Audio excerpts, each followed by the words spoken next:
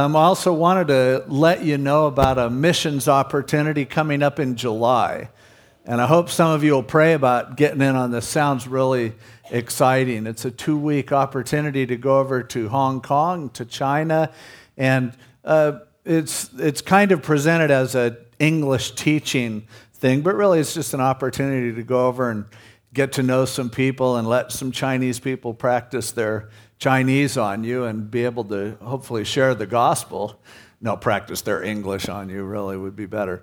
But Kevin Ma, one of our missionaries, is here and I asked him to come and kind of share about it, and then he and Steve Bailey will be in the foyer after the service if you have any questions. But listen to what Kevin has to say and then pray about maybe if this might be your vacation this year. Kevin?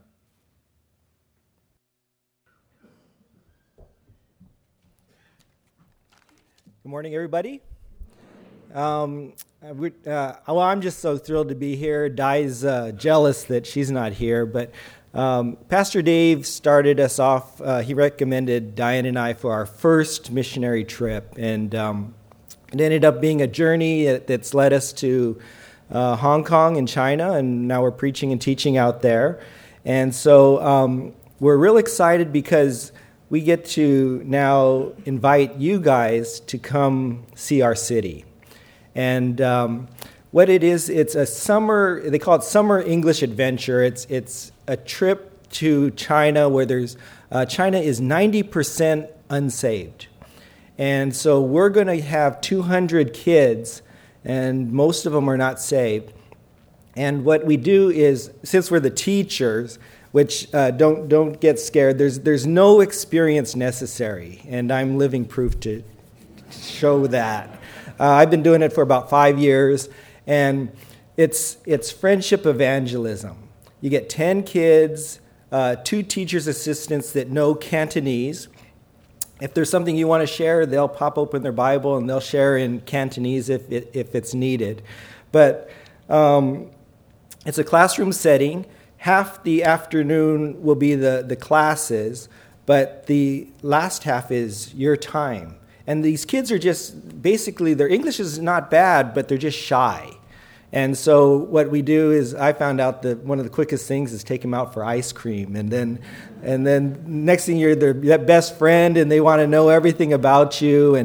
And so as you do that, that opens the doors for sharing the Lord. And then Di's doing the curriculum. Now, those are words that are supposed to comfort you. So comfort yourself with those words. This curriculum is not anything where adverbs and verbs and those type of things. But what it is Di's doing it off this, it's called Manga Messiah. It's a comic book on the New Testament. And so as you pick out what stories are there, you can share. There's plenty of rich stuff to talk about. But the preparation really is non-existent. It's just go, share, love on the kids. We will. There is one requirement. Is just a lot of energy. They're kids and they play games, and we're going to have a gospel camp, which will have a lot of games for 3 days. We'll just kind of be hanging around in a city by the beach, and then they'll get a gospel message in Cantonese and an invitation, and then we'll do the follow-up. And so other than that, we will try to get, Lord willing, a China leg into mainland China on the border, and either do some work or you'll see some of the things that we're doing out there. And so I would ask that you guys would pray on that, on coming to visit us, but also pray for the kids, their hearts, that they would be softened, and that the Lord would bring those He wishes to come to Himself. And also just keep Hong Kong and China in prayer. Of course, Diane and myself, we'd appreciate that. And we will, Steve and I will be in the lobby. If you have any information, we'll have an interest sign-up sheet. So if you sign down, don't worry that we're going to come knocking. But if you have any information, Steve would want to keep in touch with you. And so we'll be out there, and if just to let you know, Di and I would love to share our city with you. And so thank you very much.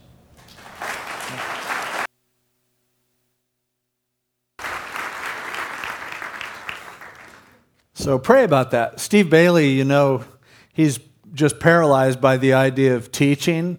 But when he heard that the teaching involves just playing with kids and buying them ice cream, he signed up first. So if that sounds like maybe you've been thinking, I'd love to see China, I'd love to see Hong Kong, and this is something for you to definitely pray about, and a chance to have fun and really do some good and share the gospel as well. So sounds like a good opportunity. Information in the foyer. Let's turn in our Bibles now to Mark chapter 15. We're coming towards the end of the Gospel of Mark, the second to the last chapter. And it's been kind of challenging to cover an entire chapter every Sunday morning. It's moving at a faster clip than we normally do. I thought it would be interesting to do this on a Sunday morning, though, because of the way that Mark is. Mark, as we talked about from the beginning, moves at a fast clip. It's the shortest of the Gospels.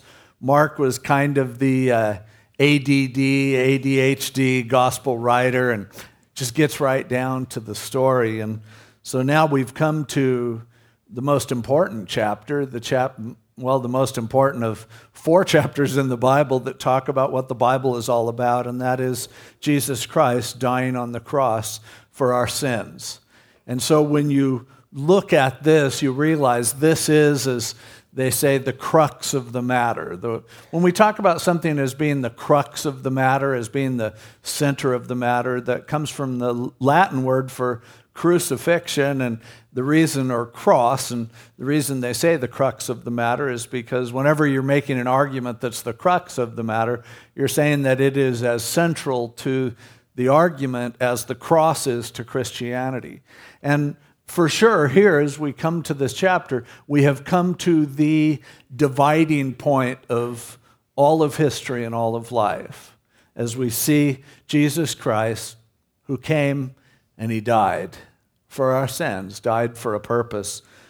In approaching this chapter, it's really been kind of a challenge to think of, okay, what would God have me to share and to emphasize as we look at this 15th chapter? Because Mark kind of goes through quickly. His account is shorter than the other gospel accounts. We have 4 gospels, and there are different purposes in each of the gospels. There are different audiences that they're intending for, and a different theme to each gospel. But also, each gospel was a view that was written through a particular writer. And because the 4 writers of the Gospels, Matthew, Mark, Luke, and John, are different people, we see what they emphasize as being different as the Holy Spirit reflects through them as people and gives a particular perspective on things. And so looking at the Gospel of Mark, it was rather challenging because there's so much about the death of Jesus that we often talk about that's left out in Mark. Whenever I talk about the cross, I so often am drawn to the 7 sayings of Jesus on the cross that summarize so much of who he was and what he did. But here in Mark chapter 15, he only records one of them. And so there's not a lot to go on. A lot of the dialogue that went on during this is missing from this. Much of the details of even his physical suffering are pretty much glossed over or left out. And so I look at it and go, wow, it's a quick story. But I began to line up all 4 Gospels and spent a lot of time this week comparing the accounts because I wanted to find what's the unique perspective of Mark. What is his angle that he is giving for us here, because I don't want to miss it. And I've come to some conclusions. We're going to read through the chapter, but and some of what I'm saying you might think I'm stretching it a bit, but it really hit me this week how Mark's perspective is reflected, and also Peter's perspective, because remember, the Gospel of Mark is at least partly a Gospel of Peter. Mark was younger than the other Gospel writers, but Peter was his mentor, and so many of the stories that are told in Mark are told uniquely from Peter's perspective. Mark and Peter had kind of connected later.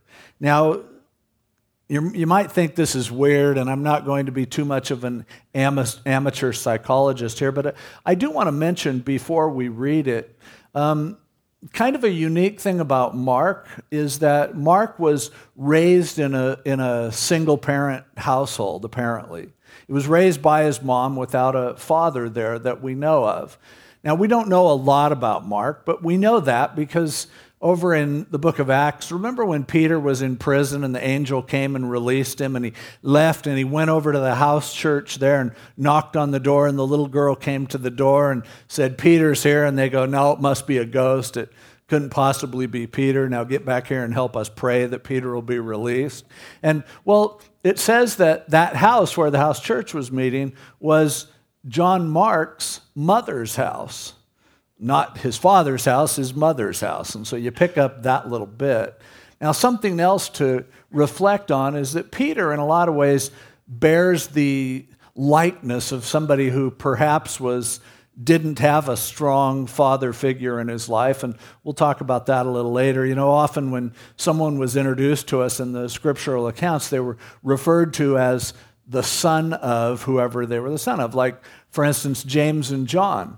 When they came on the scene as disciples and they were fishermen, in every gospel account, it talks about James and John, the sons of Zebedee. And they're referred that way often. But Peter and Andrew, who were fishermen also, who were there with them, are always referred to as Peter, the brother of Andrew, or Andrew, the brother of Peter, nothing about their dad. So I'm guessing that perhaps Mark and Peter kind of connected, at least partly, maybe because of sharing that. Now, don't make too much of it, but consider it as we look through here, because we're going to see some uniquenesses in the passage that maybe that will help us to make sense. A couple of things I want you to notice, though, in this passage that are really unique. There's a big emphasis on the fact that Jesus didn't defend himself, that he was silent as he was being accused.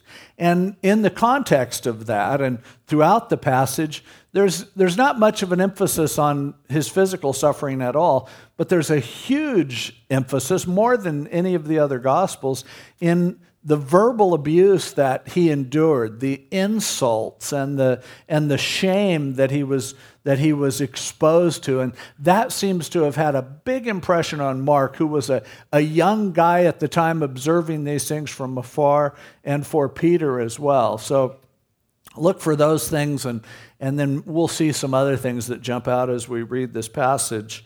Beginning with verse 1, Mark chapter 15.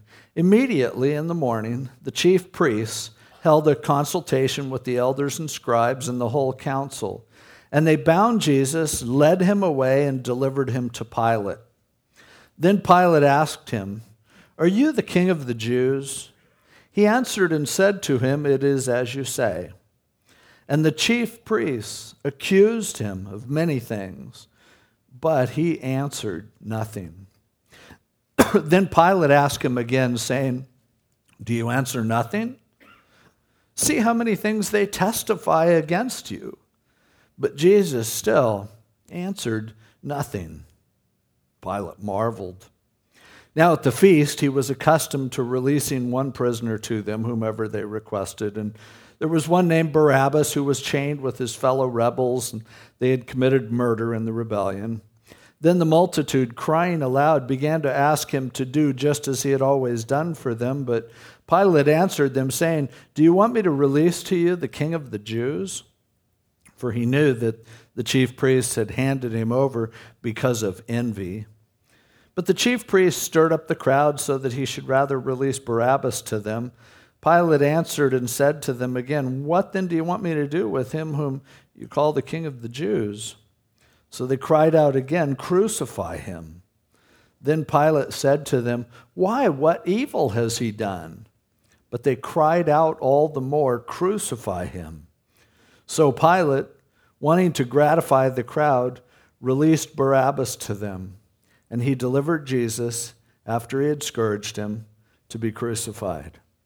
Then the soldiers led him away into the hall called Praetorium, there in the Antonia fortress, and they called together the whole garrison. And what they did next, we've found from history, was something that they would do often. They played a little board game pretending that he was a king. And if you go to Israel, you see there in the Antonia fortress, that board game is still carved in the rock. They clothed him with purple. They twisted a crown of thorns and put it on his head and began to salute him, "Hail, King of the Jews." Then they struck him on the head with a reed and spit on him. And bowing the knee, they worshiped him. And when they had mocked him, they took the purple off him, put his own clothes on him, and led him out to crucify him. Then they compelled a certain man, Simon, a Cyrenian, the father of Alexander and Rufus, as he was coming out of the country and passing by, to bear his cross. And they brought him to the place Golgotha, which is translated place of a skull. And then they gave him wine mingled with myrrh to drink, but he didn't take it. When they crucified him, they divided his garments, casting lots for them to determine what every man should take. Now it was the third hour, and they crucified him. And the inscription of his accusation was written above, "The King of the Jews." With him they also crucified two robbers, one on his right and the other on his left. So the scripture was fulfilled, which says, "And he was numbered with the transgressors." And those who passed by blasphemed him, wagging their heads and saying, "Aha, you who destroy the temple and build it in 3 days, save yourself and come down from the cross." Likewise, the chief priests also, mocking among themselves with the scribes, said, "He saved others, himself he cannot save. Let the Christ, the King of Israel, descend now from the cross, that we may see and believe." Even those who were crucified with him reviled him. Now when the 6th hour had come, there was darkness over the whole land until the 9th hour. And at the 9th hour, Jesus cried out with a loud voice, saying, "Eloi, Eloi, lama sabachthani," which is Aramaic for, my God, why have you forsaken me?" Some of those who stood by, when they heard that, said, "Look, he is calling for Elijah." Then someone ran and filled a sponge full of sour wine and put it on a reed and offered it to him to drink, saying, "Let him alone. Let us see if Elijah will come to take him down." And Jesus cried out with a loud voice and breathed his last. Then the veil of the temple was torn in two from top to bottom. So when the centurion who stood opposite him saw that he cried out like this and breathed his last, he said, "Truly this man was the Son of God." There were also women looking on from afar, among whom were Mary Magdalene, Mary the mother of James the last, and of Joseph, and Salome, who also followed him and ministered to him when he was in Galilee, and many other women who came up with him to Jerusalem. Now when evening had come, because it was the preparation day, that is, the day before the Sabbath, Joseph of Arimathea, a prominent council member who was himself waiting for the kingdom of God, coming and taking courage, went into Pilate and asked for the body of Jesus. Pilate marveled that he was already dead, and summoning the centurion, he asked him if he had been dead for some time. So when he found out from the centurion, he granted the body to Joseph. And then he bought fine linen, took him down and wrapped him in the linen, laid him in a tomb which had been hewn out of the rock, and rolled a stone against the door of the tomb. And Mary Magdalene and Mary, the mother of Joseph, observed where he was laid. Jesus Christ dying on the cross for our sins.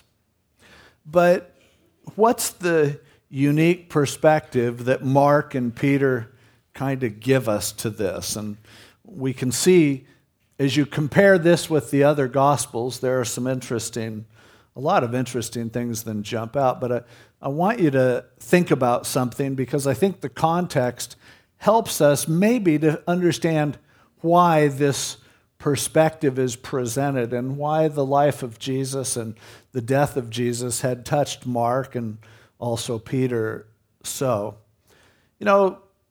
God has designed us to be functioning as a family.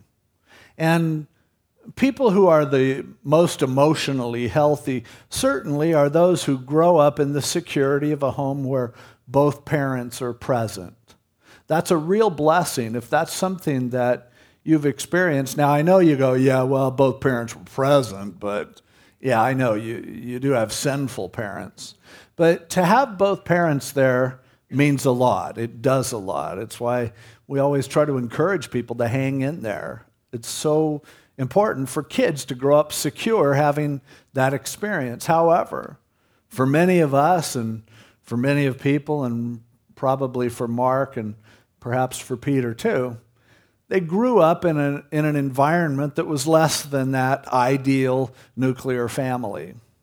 And often what happens to people who grow up with that insecurity, there isn't that strong feeling of father. Now, generally there's this thing that takes place where you try to find father figures by latching on to other people. You're looking for a place to kind of plug in your umbilical cord, to make that connection, to find that security, because there's a lot to having a dad who lets you know you're okay.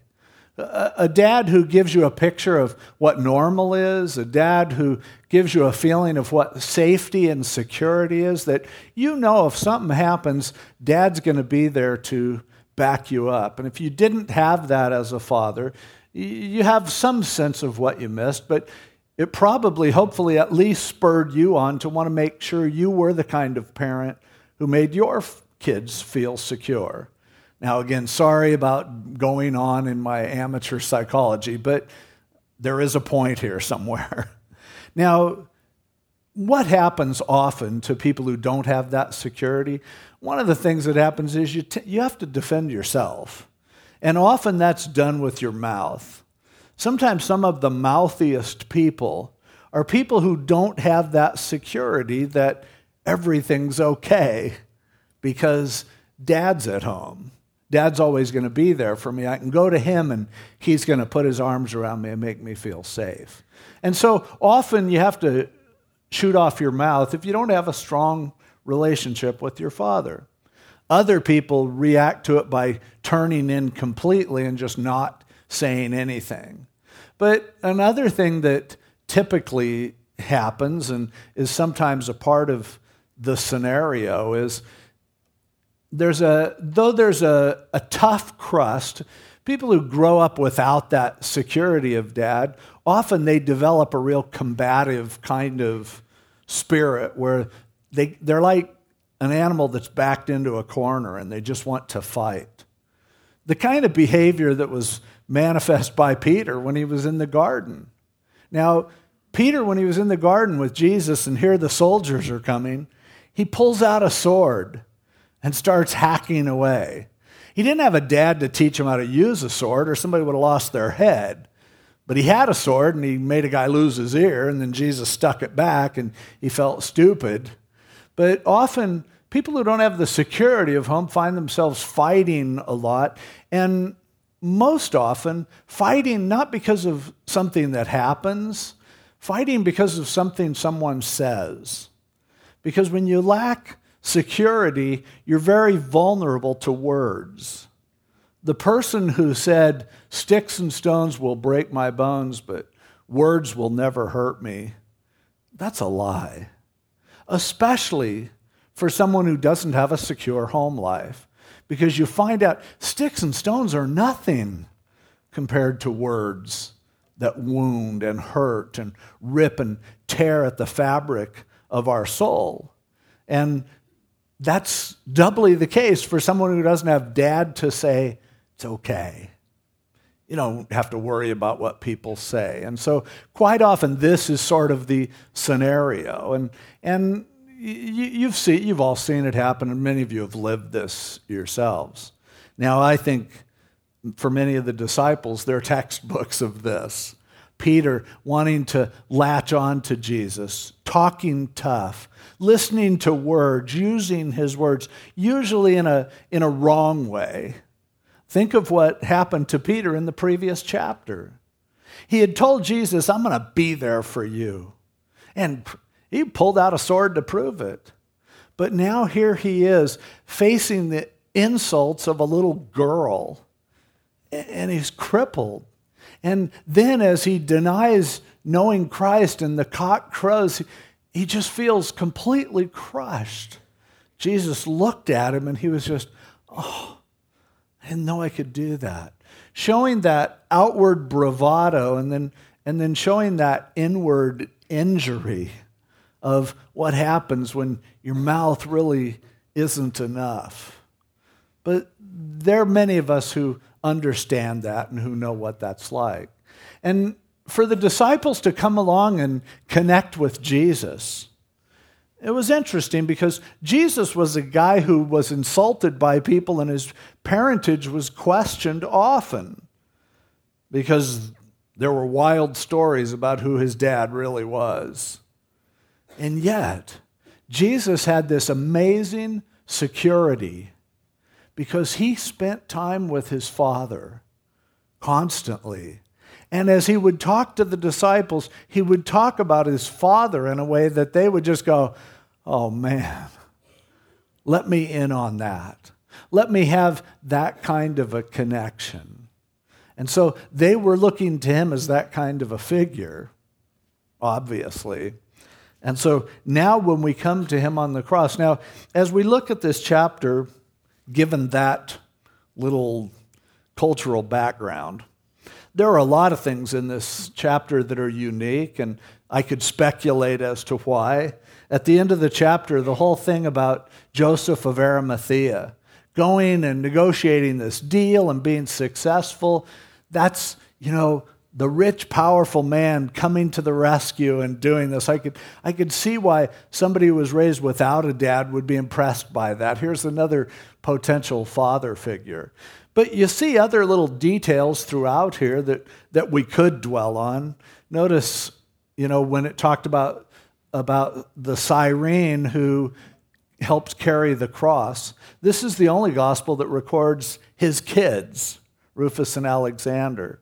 Now, it could have been that Mark was friends of Rufus and Alexander and wanted to mention it, or it could have been that he just wanted to say that was your dad that did that. That was an important detail to him. But, the mention of the women being there, helping, noticing them afar off and their roles. For somebody who's raised by women, that would be something that's notable. I mentioned the sayings of Jesus on the cross.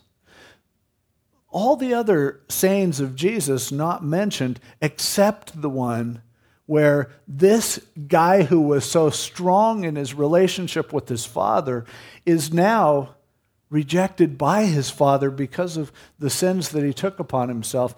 That was what impressed them. This was the first time they had seen this, and it was shocking when he said, Eli, Eli, lama sabachthani, my God, why hast thou forsaken me? That there Jesus knew what it was like to be fatherless. He really understood what that pain was like, and they noticed that. And all of those things are interesting details, and there's a lot more. There are, little things in here that are mentioned that aren't mentioned in the other Gospels, and we see a lot of reasons. But I want to call your attention just to a big picture thing, and that is, in this account, we don't see an image of Jesus being beaten and whipped and all that kind of stuff. That tends to be what we gravitate on. But really, to guys, without a dad, they know what physical pain is about. And that wasn't a big deal to them, and it really wasn't a big deal to Jesus as well. But the emphasis here is on these people were disrespecting him. They were insulting him. Most of the other gospel accounts don't say anything, for instance, about them spitting at him. None of them mention they were saluting him and blaspheming him in that way. And so many of those details that someone who's insecure and doesn't have someone to back them, they would look at that and go, this is the most horrible disrespect I've seen. This is one reason, by the way, why when you see in the inner city, when so often there's a high rate of people who are, fatherless, that major wars are started in communities because of someone being disrespected, because of someone saying something that was insulting. And to understand how that must have come off to these guys, to see Jesus disrespected, and yet he's not lashing back. Now, they knew that Jesus was capable of defending himself. He was a strong man with a sharp tongue and a quick wit and a brilliant mind. And often when they had tangled, boy, did he put people in their place. And so often you'd see him talk to the Pharisees and you'd go, man, I would have loved to have said that, but what I would have said instead was, yeah, so are you. And later I would think, there was a better comment I could have come up with. But they knew, man, this guy, somebody wants to throw insults around. Oh, he could handle that. And yet here he is at his desperate hour. And they're making all these jokes and they're making all these insults. They're disrespecting and insulting him, and he's not saying a thing. They're coming up with these accusations, theological accusations that he could have defended himself with Scripture. Hey, this is the one who defended himself against Satan when Satan tempted him in the wilderness. But what's he doing? He answered nothing. Pilate's, do you answer nothing? Listen to what they're testifying. Jesus answered still nothing. Pilate marveled, and they must have too. But see, the picture that you get of Jesus here is he had a job to do. He had a focus. And so often in our personal insecurities, we can so easily get pulled off of our mission by fighting verbal battles, by defending ourselves, by putting down others, and thus sinking to that level of becoming like those who would accuse us. And I think what impressed these guys the most about Jesus is when he came to the cross, he knew what he had to do. And he knew that involved death. He knew it involved suffering. He knew it involved being insulted and reviled, and he wasn't going to let that take him off his mission. He wasn't going to even be sidetracked with it. He wasn't going to even give a moment of distraction over to sticking up for himself, because he was a man of all men who was secure. He knew who he was. He knew who his Father was. He knew what he had to do. And he was ready to walk right into it like a man and face this and not get baited and pulled off into some silly, insulting argument back and forth the way so often that we do. This security must have just so touched and impressed them that when they told the story of the cross, that was just what oozed forth. They left out all kinds of other details because, man, I'm telling you, he didn't say a word. He didn't answer back. He didn't defend himself. He didn't need to. He didn't feel the need to stick up for his pride. Oh, they insulted him, but he didn't take it as an insult. He didn't let other people, idiots with what they would say, define who he was. He was secure in who he was. Let them say whatever they want. I've got a race to run. I've got a job to do. It ends on that hill, and nothing's going to get in my way. Now, lest you think I'm just making this stuff up, turn over to 1 Peter chapter 2 for a moment with me. And let's see Peter's reflections on all of this. years after the fact.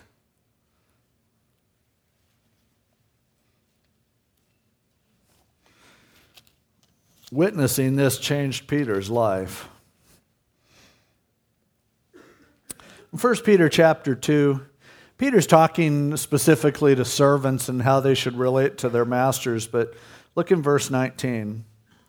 For this is commendable, if because of conscience toward God one endures grief, suffering wrongfully, and he says parenthetically, of course, if you're getting beaten for something you did, big deal.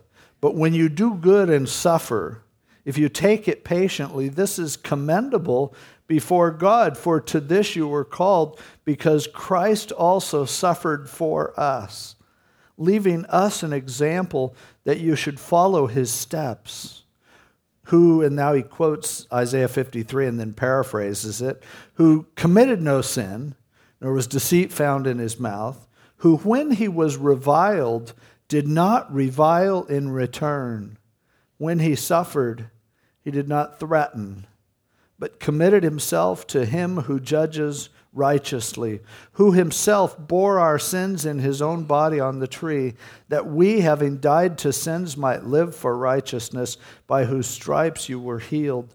For you were like sheep going astray, but have now returned to the shepherd and overseer of your souls.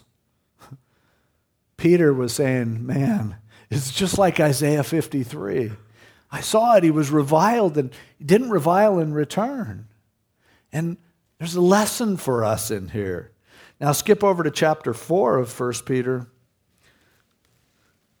By the way, if you study the whole book of 1 Peter in light of this discussion that we're having, it'll bring a whole new meaning to Peter's talk about God as our Father.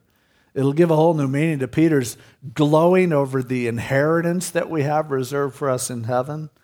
Here in chapter 4, verse 1, he says, therefore, since Christ suffered for us in the flesh, arm yourselves also with the same kind of mentality. For he who has suffered in the flesh has ceased from sin. Now skipping down to verse 13, he says, but rejoice to the extent that you partake of Christ's sufferings, that when his glory is revealed, you may also be glad with exceeding joy. He said, when we suffer, we are sharing in his suffering, partaking in what he did. And in verse 14, if you're reproached for the name of Christ, you're blessed. For the Spirit of glory and of God rests upon you. On their part, he is blasphemed, but on your part, he is glorified. They blaspheme you. They're not blaspheming you. They're blaspheming him. Verse 16, if anyone suffers as a Christian, let him not be ashamed. Don't be embarrassed. But let him glorify God in this matter. And then down in verse 19, therefore, let those who suffer according to the will of God commit their souls to him in doing good, as to a faithful Creator. So, what do we take away from the way Jesus faced these insults? The way he faced reviling, the way he faced the humiliation of the cross and everything that came before it. And he didn't say anything. Well, a lot of times we don't need to say something. We feel like we do, but that's our insecurity talking. People who are against us do not define us. I don't care who they are, but there may be people who love you and then they say insulting things. You don't have to get the last word. The person who stays focused on their calling from God is the one who ultimately wins. Not the one who gets the last word, not the one who sinks to the level of what someone else is doing. Let's be secure enough in God as our Father that cheap shots don't affect us in that way. Oh, it happens and it hurts. But we're better off taking it and crediting it to him and knowing ultimately, I want to please him. Rather than sinking to the level, if we defend ourselves, if every time someone insults us, we come back at them, We'll do nothing other than that. When you see people in the media that are saying things against Jesus or against his word, and you just think, I got to tell them a piece of my mind. I'm going to write a letter to the editor, and I'm going to do, and somebody needs to stick up for. Jesus didn't feel the need to. Stupid things people say doesn't define who he is. It doesn't define who we are too. And when you know you have a Father who's taking care of you, and when you have a security of knowing that he is going to take care of you, then you can rise above the nonsense and the garbage that this life offers us. As they take their best shot, as they toss out their insults, as they reject us and deny the truth and all of that, we can realize, you know what? I have a job to do in life. I have a race to run. There's a calling that God has for me, and I cannot afford to get sidetracked by all this other nonsense that will take me away from doing what I'm called to do. If Jesus had been sidetracked, he would have lived a long life defending himself. But instead, he knew he needed to die for us. And he showed us that even when you can't feel your heavenly Father, even when it feels like he has forsaken you, you know better. Because you have a Father who will never leave you or forsake you. And he'll protect you when the time comes. But in the meantime, it's a privilege to suffer for him. When we don't deserve to suffer and we suffer, we are connecting with him in a way that we could never otherwise. And Peter saw that as a privilege. I believe Mark picked up on that. It took Mark a while to get his act together. He was a young, impetuous guy.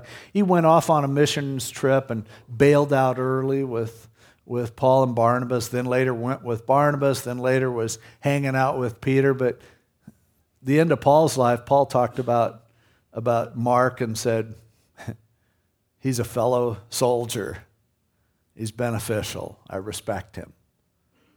When we stop trying to earn respect, when we stop walking around with a chip on our shoulder, and instead we just get busy doing what God has called us to do, ultimately, Father will take care of us.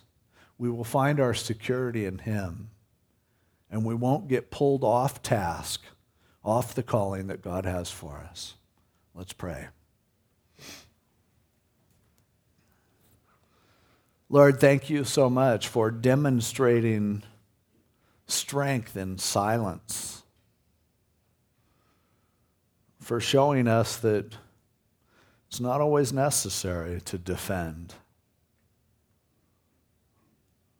that it's never worth shooting our mouth off and getting us off task, away from what you've called us to. Lord, help us to continue to learn this lesson. Lord, you as our Heavenly Father, we have no excuse to not feel secure. Help us to get the chip off our shoulder and move forward, knowing that you're there even when we can't feel you. Help us to discover that secure life where you do what it takes, where you do what's necessary. When you move forward, running the race, with our eyes fixed on Jesus, the one who went before us. We're sorry for being as insecure as we are. We realize with what you've done for us, that's really not necessary. Continue to teach us. Thank you for being patient with us. We pray this in Jesus' name. Amen. Let's all stand. If you're here today,